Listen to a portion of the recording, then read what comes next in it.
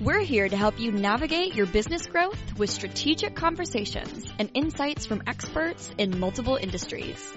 Welcome to Wayfinding Growth. This episode of Wayfinding Growth is brought to you by Sprocket Talk. If you're ready to take your HubSpot experience to a whole new level, you need to join Sprocket Talk as a free VIP member. That's right, free. Tutorials, courses, training, HubSpot updates, and so much more.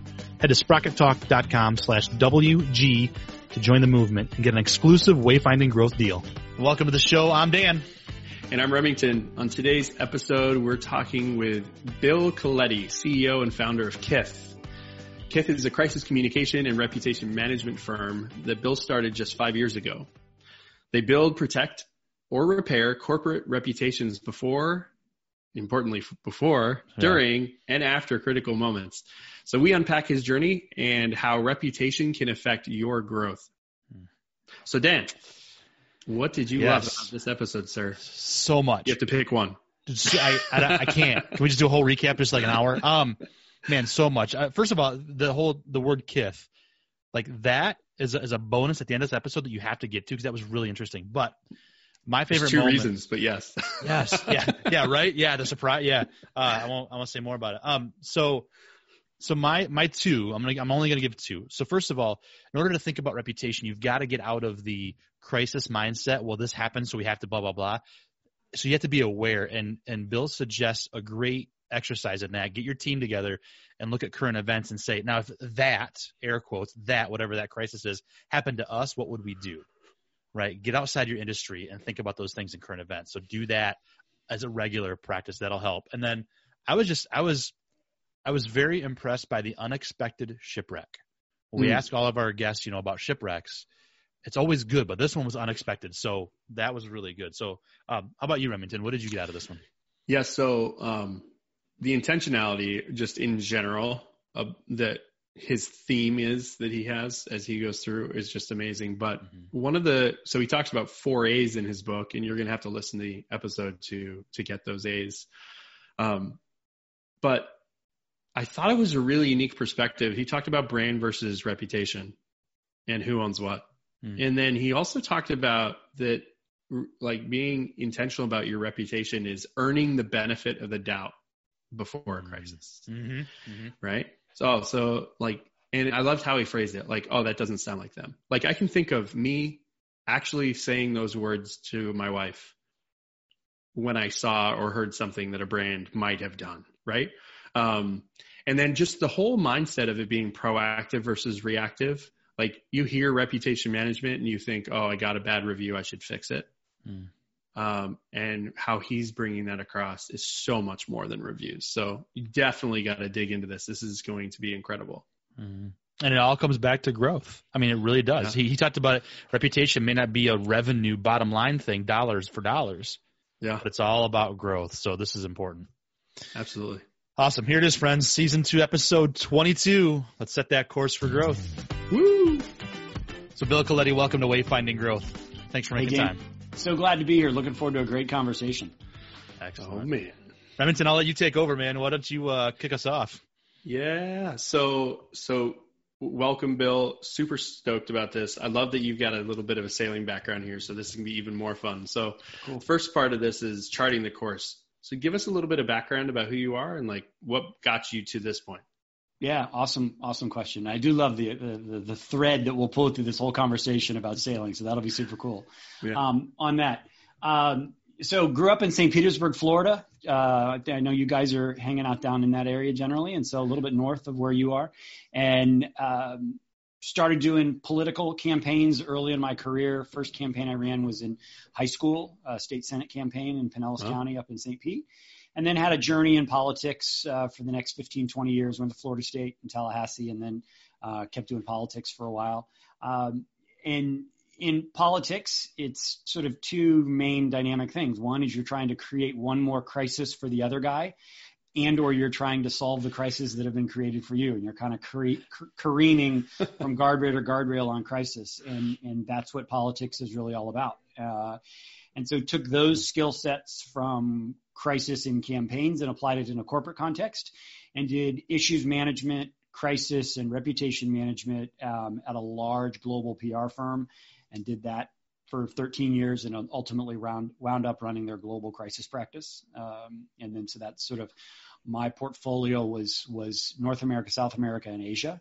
Didn't get to do much Europe, the way I divided it with a colleague. And then went on a journey of entrepreneurship and decided that I could build a better mousetrap and I could do it on my own. And sort of that classic entrepreneur's desire is that I can do it better. And so we've been doing it 5 years now. I've heard, you guys can validate with clients in your own experience, if you make it past 3 years, you're doing pretty good. Yeah. Anybody can kind of fake it for 3 years, but we've made payroll and grown for 5. There you go. And so now we do exclusively crisis communications and reputation management for companies that are smart, thoughtful, but find themselves at the intersection of public expectation and their actions. And that's where we live. Awesome. So you had quite a journey there, it sounds like. Yeah, absolutely a journey. I mean, the jumping off point from big firm where everything's provided for me and I'm just sort of a business development engine, to having to run a firm, make payroll, think about branding, strategy, positioning, stuff like that. That's all was really, really new for me because I fit within an infrastructure, and now the infrastructure is me. So that's been the entrepreneurial part's been the biggest journey. That's interesting. So can you unpack that a little bit about did you expect those things, or were those things kind of, we'll just call it learned? Yeah, learned. Absolutely. Okay. Absolutely learned. So I was in this, and you guys probably have big firm experience or been in that ecosystem of the big firm. It's just things are in place and there are people around you to make sure that if they aren't in place, they get put back in place. And both from travel to positioning to marketplace innovation, I did a lot of marketplace innovation, but whatever the thing was, other people did it. And so I just assumed based at the outset that my reputation in Rolodex was going to be worth X, and it was worth half of X, and which was good because my X was aggressive, so half X actually worked out okay. Sure. So yeah, I learned the necessity of marketing. I learned the necessity of telling a story. I learned we really, as a firm, the big firm, we really kind of got off on the mystery of being difficult to find and being referral based exclusively. And we did sort of the obligatory industry stuff, but we didn't really market per se. And we just tried to rise above the din that was there. And as ultimately a 2-person firm and now a 6-person firm, you kind of got to mix it up a little bit and you got to push. So it's comfort zone a lot for me. And I've saw you guys have had some content about people doing it on stages, people doing it on podcasts, people doing that. That stuff I never had to do. Yeah. And now I, it's a thing for what I do. Cool. And you get to, right? That's the key. That's and fun. Enjoy it. It's still referrals. I mean, referrals are, if you monetize what I do, it's 75 to 80% of revenue is referrals. I do all kinds of, what's that? You guys know better than me, but the old marketing sage is I do a whole lot of marketing, but I have no idea what works or something to that point. 50% of it's wasted. I just don't know which 50%. Exactly. Yep, absolutely. And Bill, you're also an author, and I've been enjoying the book Critical Moments. For viewers, you can see it, but it's called Critical Moments, the new mindset of reputation management. And in the book, I liked how you described something like a new policy rollout for a company should feel more like a product launch than what we typically do in order to help manage reputation. So very interesting perspective. Really like that part of it. And I have 2 questions from that. First of all, how critical is reputation management in that growth journey for a business, for you personally, for what you do? How important is that reputation in that? So I think reputation's critical. And I think that at the simplest form, at the internet, you can go on Yelp or Glassdoor or whatever venue you want to talk about that you're interested in, someone's making an opinion and saying something about you. And so I firmly believe in this phrase is that a company owns its brand. Okay. And so we can unpack that, and you guys are experts at that. You can explain what that means to me, but a company owns its brand, but it's the public that owns its reputation.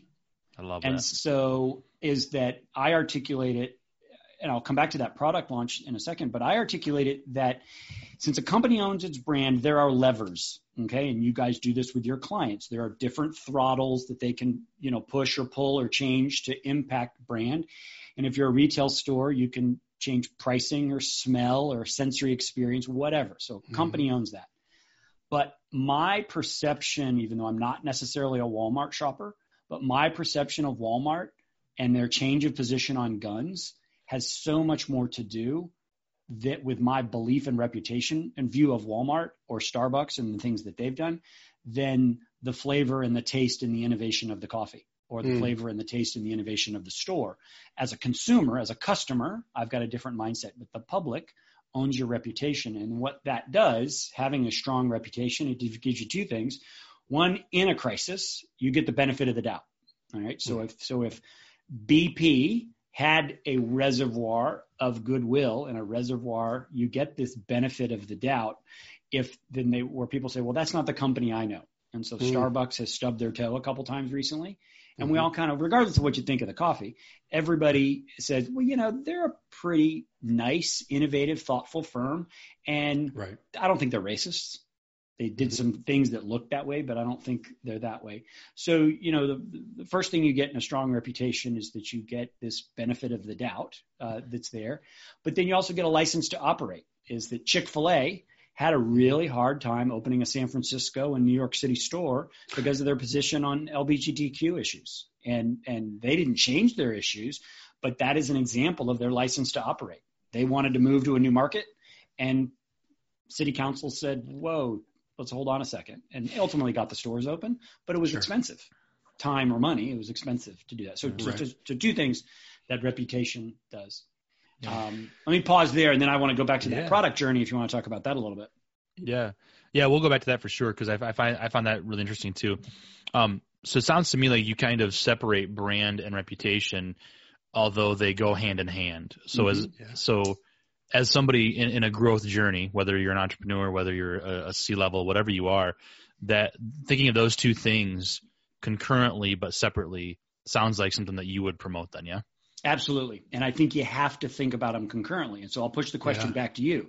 Sales and marketing rolls off of lots of people's tongues synonymously. But I think my hunch is you would articulate they are two fundamentally different skill sets, experiences. And so I think brand and reputation need to be considered in that sort of same hand in glove. So do you agree that sales and marketing, while, put together as it rolls off our tongue, are very different disciplines? Mm-hmm. Absolutely. Absolutely. I think it's interesting because, I've been doing this a long time. I've always thought of reputation as part of brand. But if you talk about reputation management, I've always thought of that as a reactive rather than a proactive. So you're actually talking about this being proactive, which I think is really amazing. Yeah. And I think that if people focus about brand and culture the right way, that soul, if you will, is there, which seems to be very similar to how you are talking about things. But that's very interesting, perspective about how people can be more proactive. Because I never even considered the benefit of the doubt side. That's freaking genius. Yeah, thank you. I appreciate that. Yeah, tweetable. And I often think about it. So I think about it from an enterprise level. So I've mentioned Walmart, Starbucks, and BP. I don't do much work with Bob's Lumberyard or your local fill in the blank. So I don't do a lot of work in that space. But I think in a small microcosm, and you guys can help me with this because those may be some of your clients.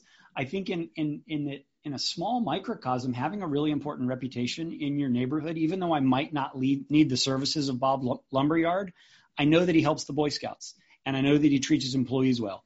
And I know that when there was a tornado, he donated supplies and is thoughtful about that stuff. Mm-hmm. That's not the universe I think in, but that's the distinction that I make between brand and reputation. Sure. And he may not sell more lumber, but the next time he wants to open a store out in the country and a legislator or elected official says, aren't you the guy that helped on the tornado? Aren't you the guy that did that to the Boy Scouts? That's reputation. He could have great product, great pricing, great inbound, great everything. drives customers, meets KPIs. But if nobody knows him, Joe's Lumberyard is cheaper, does better in the new market. So that is why I think about reputation. And now that cause and purpose and this new millennial generation, they're thinking about this stuff more than we used to think about it. So I do think they go hand in hand. And I'm increasingly bullish that it is at a startup, small and medium-sized business. It's not just the domain of enterprise. Oh yeah, 100%. 100%. And then that's almost like a magnet of all magnets for even like acquisition of talent too. Yes. Because that same area. So we're actually experiencing that right now, which is fantastic. Dan and others that have joined on. But like, you know, like we come across as always being very helpful, putting it all out there, trying to, you know, help others as a brand, from a brand point of view, friendly. I think Dan and I are having a conversation. A 37-year-old, very helpful human is like essentially how it comes across. But it's interesting to like break that out and think about that with that intentionality. I think that's brilliant. That's really awesome. Yeah, and it's all about recruitment. The kids, you know, you mentioned marketing technology earlier. The kids that you guys are hiring care what you guys do with your off hours and your off assets and your off resources. And so we used to be like, you know, screw it, work harder. That doesn't work anymore. It doesn't work anymore. Yeah, 100%. That's awesome. It becomes this beautiful gray between off hours, on hours, culture, brand, everything. You know, it's life. Yeah.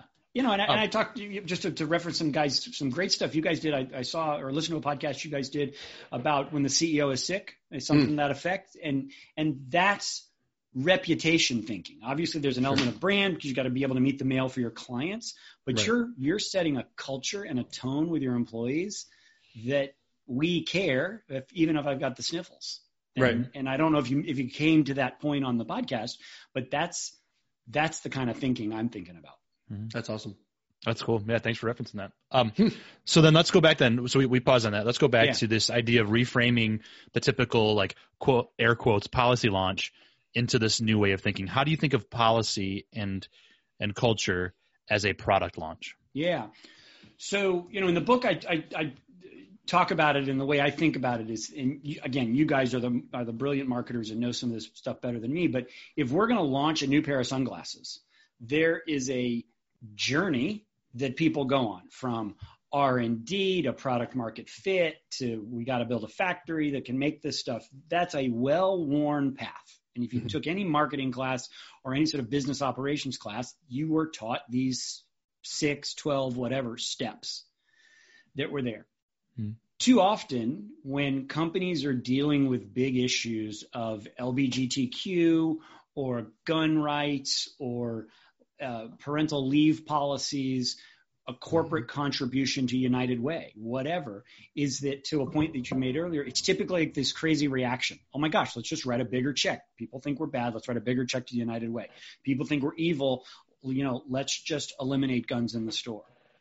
I think that same discipline that you would demand a client follow to introduce a new product, because you wouldn't let them just willy-nilly say, I want you to go sell this for me. Go sell it. Okay, I have no idea what it does or who it serves, or if there's a product market fit. You'd probably say, whoa, Trigger, maybe we should back up a little bit and go on a process. You know, who's the persona, all the stuff you know better than me. Sure. Policies, innovations, reputation building concepts should be held to that same rigor and standard. Now, it can still be agile, can still be fast.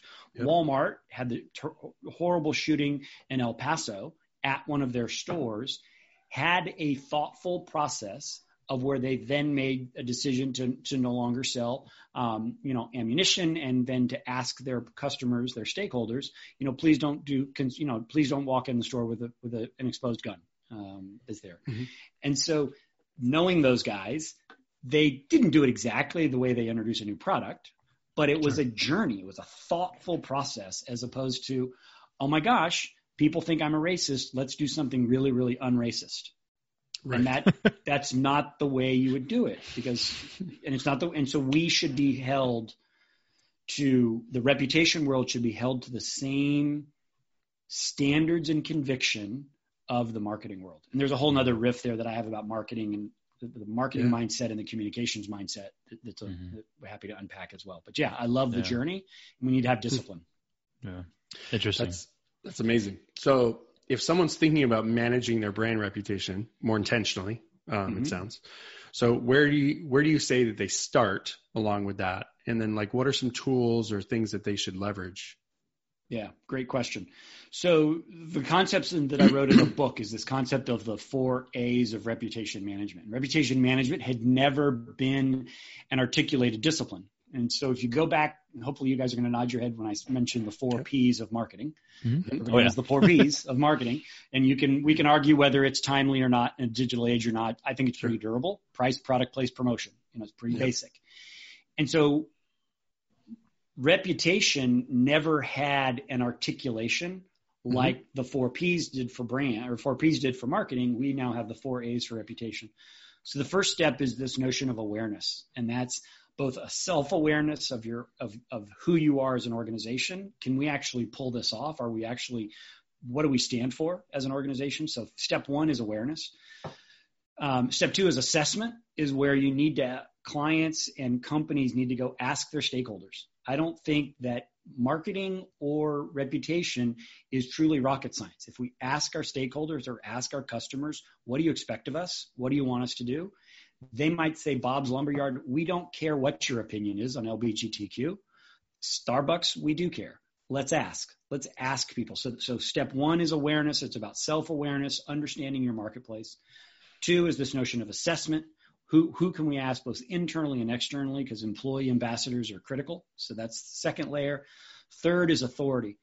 And authority is, some people argue, kind of oddly placed, but I think it's perfectly placed, is that most good reputation ideas die at the CMO's doorstep because the CEO isn't bought in. Because how does this drive revenue? How is this going to improve quarterly results? And am I going to sell more units because you write a check to the United Way, or because we make a position on a controversial issue that's there? And so if you don't have authority, which is the last step, which you can only get authority is that if you're aware and assessed, because they want to know what the marketplace thinks, you then get authority. You'll notice on the book cover there's a hard blue line between action and authority. And, that is the barrier against guys like us, all 3 of us, is because too often with clients, agencies want to jump to action. Well, let's do this. If you do this, everything will be awesome. The blue line is there as kind of a consultant barrier, because if it's too many PR firms and too many marketing firms say, you need this campaign, go do this, go do that thing, and it'll be great. Unless you've come up through this journey of awareness, assessment, and authority, you can't do action. And the final step is action, where you actually then to begin to manifest and grow and pull on the levers that I talk about from a reputation management standpoint, that you pull on those levers for an organization that's there. So the process is this 4A journey that I articulate. I want to give you a very practical, tactical thing, is that if there's one takeaway that I want to see organizations read the Wall Street Journal and the New York Times and ask themselves, if that had happened to us, what would we do?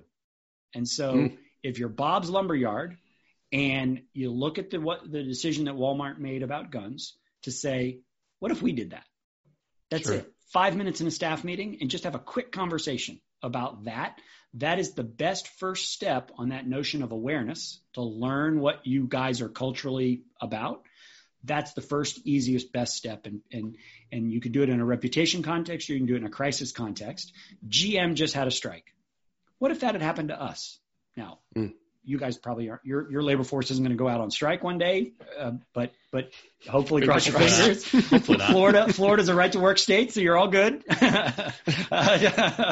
And so but that's the simple thing that leaders, big or small, they need to say, read it in the paper and say, what if that had happened to us? What would we do? That's great. That's a great call to action. Yeah, for sure. And I think, I would imagine anyway, reading those papers, knowing current events. I mean, just like reading every morning, those C-level people who do that, who get further in life, like it's kind of the same thing. Knowing current events, knowing what's going on, it's just going to help like your decision-making process in general, but being very purposeful about that. Man, that was great, Bill. I love that. Yep. So those navigational tools then, I want to really promote the book. I'm enjoying reading it. I'd love to see it be one of those things that we do as a company, is like have a book club. And this is one of those, because this is really good. So definitely go. We're starting one. That's right. But we'll link to that in the show notes for sure. But I want to get personal. So I love thinking about this wayfinding idea, this navigational thing, this setting sail, right? I love this whole idea. I'm in Michigan. We're surrounded by the Great Lakes, so it's not the ocean, but it's still water. So I love water. It does. So Bill, I want to know, thinking back on your journey, whether you think of this in a reputation crisis framework or just your entrepreneurial journey in general, do you have shipwrecks you can look back on and say, man, I really learned this lesson from that? Like, what's one of your biggest shipwrecks, do you think? Oh, yeah. Awesome. So twofold on that. My divorce. I was a bad husband. I was driven, corporate focused, rising up the chain, and felt my obligation was simply to bring home the bacon, and was a bad husband. And so that's a pretty big shipwreck. And so I think that's the journey. And so I think because of that, became so much more well-rounded and so much more crystal clear on my unique ability and what do I do really, really well, therefore allowing me time to grow and expand in other places that's there. So I think that's a critical shipwreck.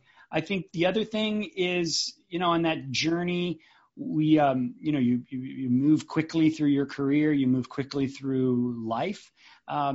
You kind of step on some people along the way. And I think I've gotten a ton of awareness that I didn't get anywhere that I've been by myself. You got to have a little bit of confidence to do what I do and tell big companies what next step they need to take. But it is always a team. And so I think those two things, and they're interdependent, frankly, with each other, a sense of self-awareness.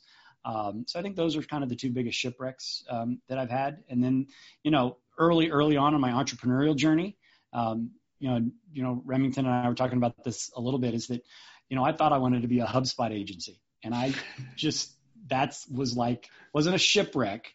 It was, I don't know the nautical metaphor, but it was a speed bump. And I'm like, what the hell? That is not what I'm built to do. I'm a wisdom giver, strategy advisor. There you go. I don't do the magic that you guys do. And so I don't know if I'd call it a shipwreck, but it was a 9-month waste of time, I guess. I mean, that could be a shipwreck for sure, right? Yeah, exactly. Yeah, at least hit one of the buoys. But there's this ribbon that's going through all of these episodes we've had this season, which is that self-awareness, which I think is amazing. Yeah. So that's awesome. Thanks for sharing that. And what an unexpected shipwreck. Like, I'm sorry that you went through that. I'm a survivor of divorce, for what better terms. But also, like, the growth that we have on the other side. I mean, my life is more charmed now than I ever thought possible, I think, in part because of that. Yeah, sure. Which on one hand sucks, because I have a daughter who has to like navigate those waters now too. But what an unexpected great shipwreck that is. Great. And I can't help it. So I am a sailor, and I love sailing, and I love sailing where Remington grew up, and so that's where I'm heading back. And so, nice. My journey on that, to exactly to your point, Dan, is my now fiance. She and I got engaged on a little place in Carriacou, just north of Grenada. Nice. I hope you're nodding your head there. Yeah. A little place called Sandy Island. Cool. And so beautiful, tiny little strip of land. And that is exactly where we got engaged. And then we continued a 7-day trip up and down up to the St. Vincent and the Grenadines, and then obviously back to Grenada. So absolutely more blessed in the second chapter. Had to drag my kids through some weird stuff. But everybody thinks that Debbie is amazing and that I'm incredibly fortunate, and she wants to sail. So that's even cooler. Nice. All good. Look at you. Good. Look at you. That's awesome. Carriacou. Good stuff. Yeah, it's good stuff down there. Really cool. Mm-hmm. And that almost kind of leads into, like, it sounds like maybe it leads into this next question. One of your proudest moments. We talked about the shipwreck and what you learned. Maybe this is the proudest moment. So you sound pretty proud. But what is one of your proudest moments on your journey too that you can kind of inspire other wayfinders with? Yeah. That acceptance and understanding of self-awareness is what I'm most proud of. And so, I mean, I've climbed a mountain, I've ridden 100 miles on a bike, and I've sailed in some gnarly weather, and I'm getting remarried, and to have 2 amazing kids, and I wrote a book, and so blah, blah, blah, whatever. The thing that I have the confidence without clutching to share those stories of self-awareness is it. I'm sure I can, balance a ball on my nose, and I'm really proud of that, but it's much better that I found some self-awareness to be able to talk about this as an entrepreneur. Yeah. I can agree with that. Yeah. And it's definitely a theme we've got going through a lot of these interviews, which is fun. And we ask these questions, and it's so funny because when we design these questions, I think we expected it to be more the entrepreneur side, but it's amazing how personal and how self-reflective most of them have been, which I think is really important because, sometimes being an entrepreneur is a really lonely thing. So it's one of those things you really have to, one, have the confidence, but then 2, also have that self-awareness that, okay, I'm actually I don't suck too much today. You know what I mean? Absolutely. So yeah, that's great. Great question. So if you were a wayfinder for someone else starting their journey, what's the first piece of advice that you would give them? So I love curiosity and be curious. I mean, I think people have to be curious. I think subject matter expertise in an ever complex world is critical. And that really requires you to dig down and deep into your subject matter area, whatever it is. But I think being curious about other things, other culture, other people, the lady at the Publix checkout stand, it's a Florida reference, the lady that's checking you out at the grocery store, being curious about them and people will make you so much more well-rounded. And I don't hire people for our firm, unless you've traveled internationally. It's just become a standard practice of mine. I don't know what it defines. But if you at least have the curiosity to search tickets that have 4 digits in it instead of 3 digits, and you're going to make a decision to go travel on a trip and you want to learn about a new culture, I think it says a lot about your curiosity. And so it's to me, my guidance to young people or folks that ask about starting their own firm is just be curious about yourself and about your environment. Yeah. Great advice. I love that. Now, does Canada count for international travel? No. I did bingo in Windsor once, and so I don't think that counts for anybody. I don't think so. No. Windsor is basically the nicer side of Detroit. Exactly. No, I'm just kidding. I love Detroit. That's awesome. That's good. Curiosity, man. That really does cover a whole lot, doesn't it? I mean, curiosity.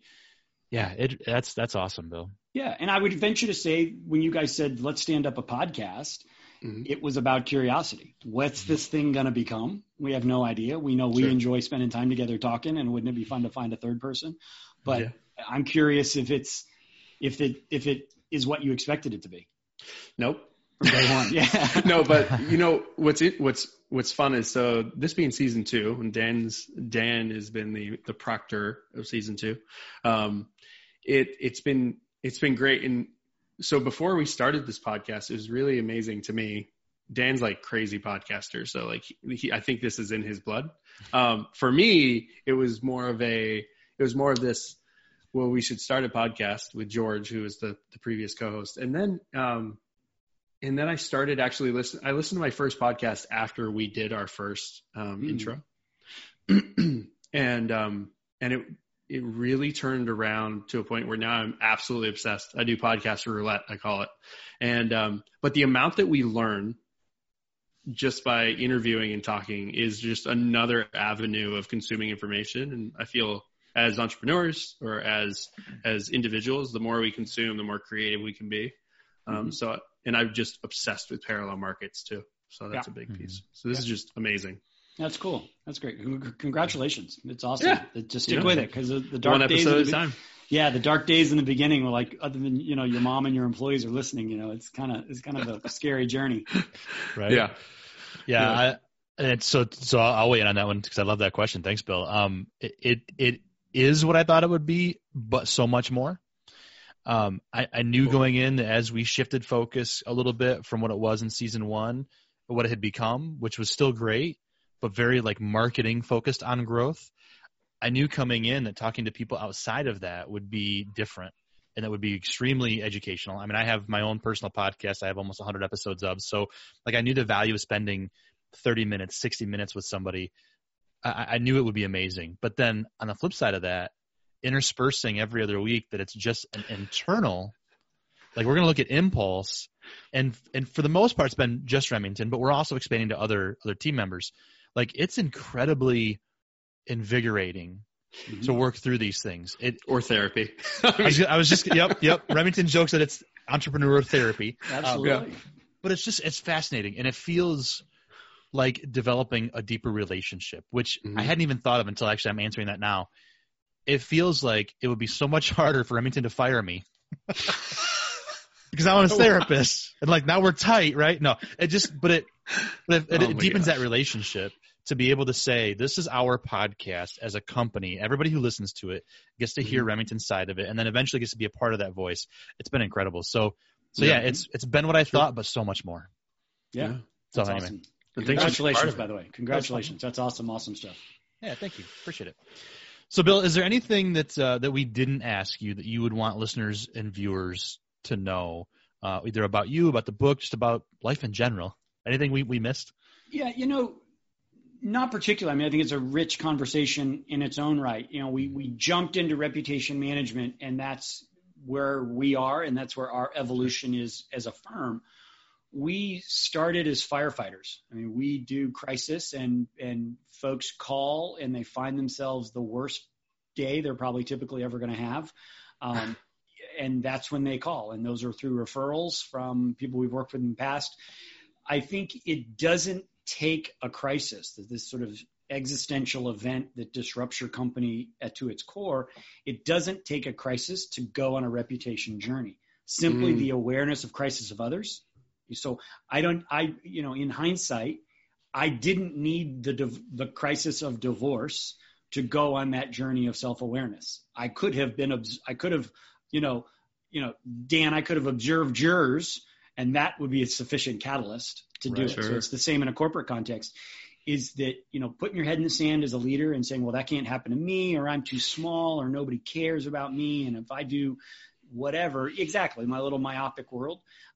So I think the logic arc that I'm working from a positioning standpoint as a firm, but it's also my personal belief, is that crisis doesn't have to be an event. Crisis can be an awareness of crisis around you.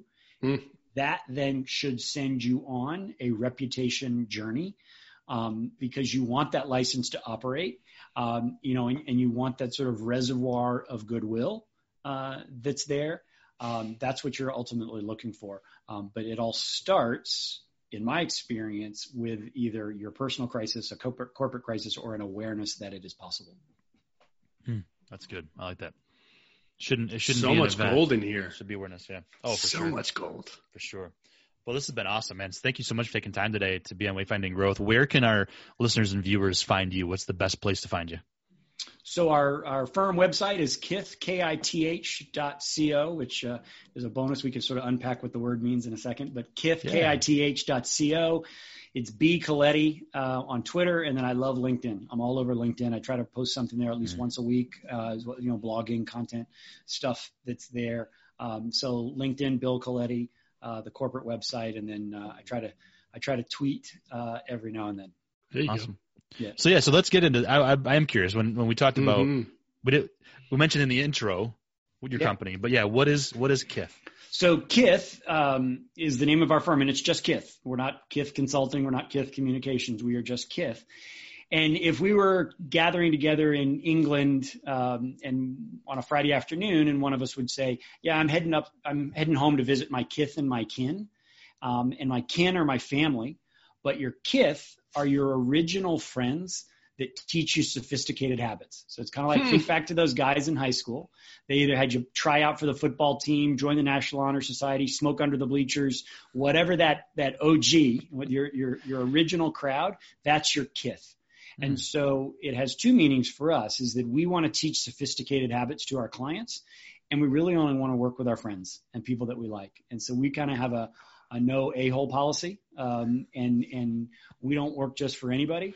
And so you got to be in our kith for us to want to work with you. And so it's kith and kin is where it comes from. Yeah. I love how intentional you are. Fantastic. Fantastic. To break the intentional myth, and you guys will love this. If you've ever had a client design a website and you start banging on them, you got to come up with a name. You got to name it. You got to name it. And I was that client that said, no, I mean, whatever. That's the last, we got to make it look good. We'll figure it out. On a conference call with the web designer, and my screens, my MacBook Air flashed up my screensaver, word of the day or whatever I had it on, and it was kith. And I control deed kith, and I said, oh crap, that's a cool word. There you go. So that's as unintentional intentionality you can get. Well, you're owning it. So that's amazing. That's awesome. The bonus part. Nobody knows that backstory. Yeah. Well, now they do. That's great. Man, that's good. Awesome, Bill. Well, thank you again. Thank you so much for being a part of this conversation, man. Yeah. Thanks, awesome. Guys. And congratulations for all you're doing. Thank you. Thank you. You too. Thank you for listening. If you like this episode, please share it. Post it, tweet it, gram it, email a friend. Give the gift of knowledge to someone you know that could benefit from it.